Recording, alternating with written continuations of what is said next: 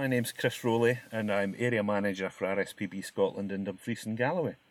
There are definitely changes in the environment and in the bird world, for example, that could be attributed and have been attributed to global warming. Even in my lifetime, I've noticed earlier arrival dates of some migrants.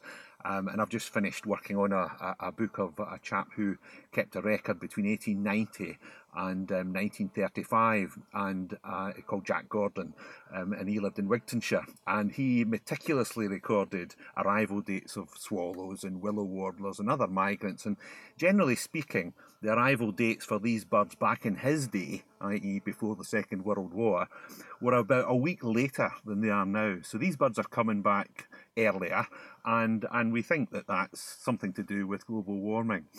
Also, we've got quite a number of what used to be regarded as southern birds moving north into Dumfries and Galloway and even further north in Scotland. Birds like, for example, reed warbler, which is very much was regarded as a southern bird of the reeds, which was found in the south of England. It moved into the north of England, and now it's into Dumfries and Galloway. I don't think it's any further north, but I'm sure it will go further north. But one bird that is a lot further north now than Dumfries and Galloway is nuthatch. And again, for most of the last century, that bird was very much a bird of southern woods, of English woods, etc. And now they've moved into Dumfries and Galloway, into the borders, and I think they're now up as far as Perthshire. So, now there might be something else going on with these birds and reason for their spread, but people do think that this is related to the habitats changing and the climate warming. Another bird, for example, is the little egret, which looks like a foreign species, and until a few decades ago, it was pretty much. So they used to get them in continental, a lovely sort of little white heron sort of type bird. I saw one today earlier on the Nith estuary, and they're sort of little herons with a black bill, and they look very exotic. They look like, if they come from the tropics sort of thing.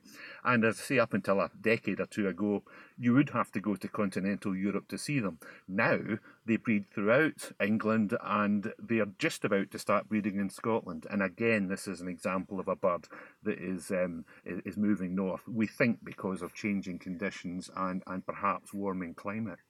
I'm very interested in a bird called ringouzel, which is it's a bird like a blackbird, but it's got a white gorget here, like a breastplate, and they're very rare.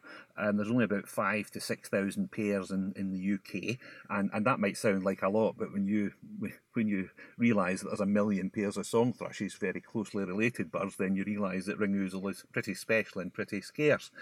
So they're a bird that inhabit the uplands, the mountains and moorlands of the UK, and they are found still throughout the uplands of the UK. So from Dartmoor up through the Pennines, Snowdonia, and the Lake District, and most of the upland blocks of Scotland. But over the last century, these birds have really declined, and they've declined most from low-lying areas. And this is a species, because it's restricted to the uplands, that we think is particularly vulnerable to climate change. And sure enough, they've disappeared from lower lying grounds. So there's a fair chance that we think that these declines are associated with a change in the climate. Now, it might be affecting the birds directly, we don't think that, but it might well be affecting their food supply, for example. One thing I've also noticed in my lifetime, we have berries in the hills that we call in Scotland, we call them blaeberries. In England they call them bilberries, and in parts of Wales they call them wimberries, but they're all the same little berries, little bilberries, like blueberries. And I remember as a kid, I used to eat these never before the end of July or thereabouts, and it was always great when they fruited and got ripe, and you could eat them at the end of July. Now I can eat them at the end of June, because they're ripening far earlier.